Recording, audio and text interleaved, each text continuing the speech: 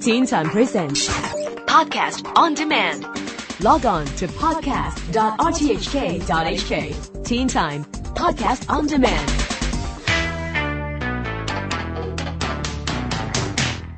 Welcome back to the Teen Time Science blog. I'm Neil Chase.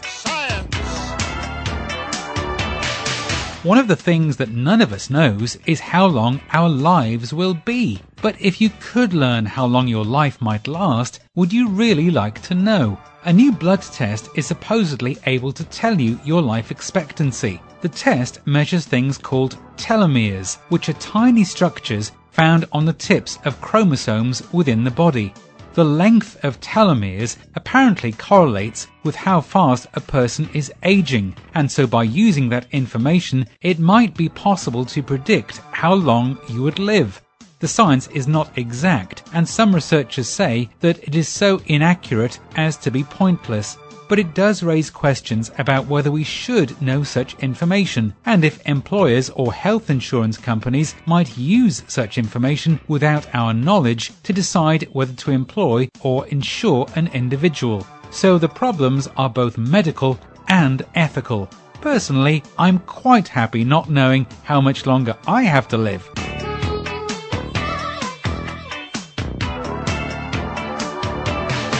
People with a weak heart might be given a pacemaker, a tiny device to help your heart pump blood around the body. It only uses a very small amount of power to work, so a battery is needed, which must be replaced every so often. However, scientists are working on a small turbine that could be placed within the bloodstream that would generate enough electricity to power the pacemaker, so the blood itself would drive the turbine to make the electric current. It is a solution that is perfect in principle, as it would give the patient much more flexibility. But the problem is that blood is a particularly complex fluid. If we cut ourselves, then blood coagulates at the wound to stop the bleeding. That process of blood clotting could also clog up the microturbine and stop it from working, and any clots in the bloodstream can be very dangerous too. So although any finished product is a long way from being used yet, self-powering medical devices are likely in the future.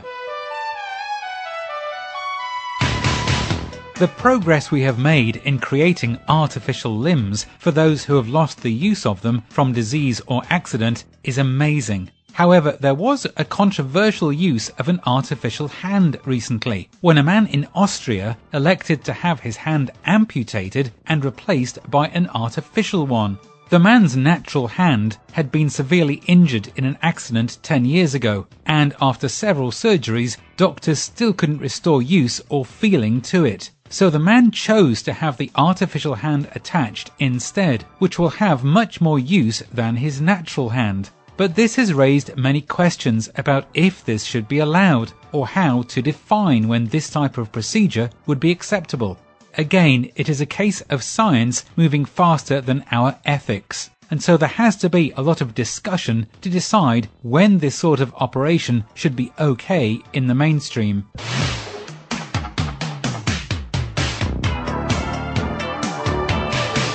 If you try and learn a new language, then you will appreciate that it is very hard, especially to try and understand the metaphors and idioms that different languages use. But if you are a robot, then the process is even harder.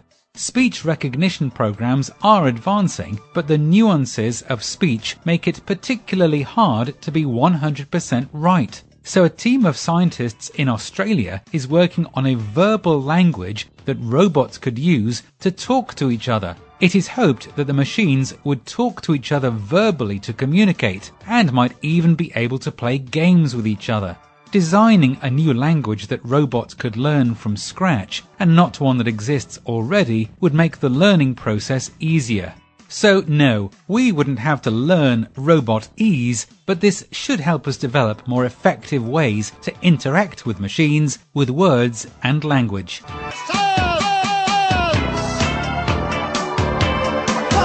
You might have seen on TV the space shuttle Endeavour blast off into space last week, the second to last shuttle launch ever. The main payload in the shuttle was a super-accurate cosmic ray detector called the Alpha Magnetic Spectrometer. But what does it do? The main aim is to search for and detect particles that we've not seen before, like the mysterious dark matter, which is a sort of cosmic glue that holds galaxies together. Also a search for antimatter. And if you think the idea of antimatter is difficult to understand, one of the people behind the project explained it this way.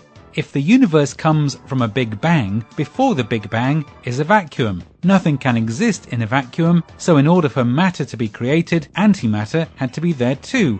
It is still a really hard concept to understand, but once we know more about these strange materials, the more we will know about the origins of the universe. I'm Neil Chase, and that's it for the Science Blog for this week. Read it back again on the Teen Time website, and I'll see you next Thursday evening for more.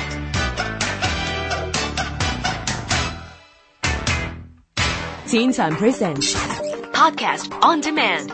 Log on to podcast.rthk.hk. Teen Time Podcast on Demand.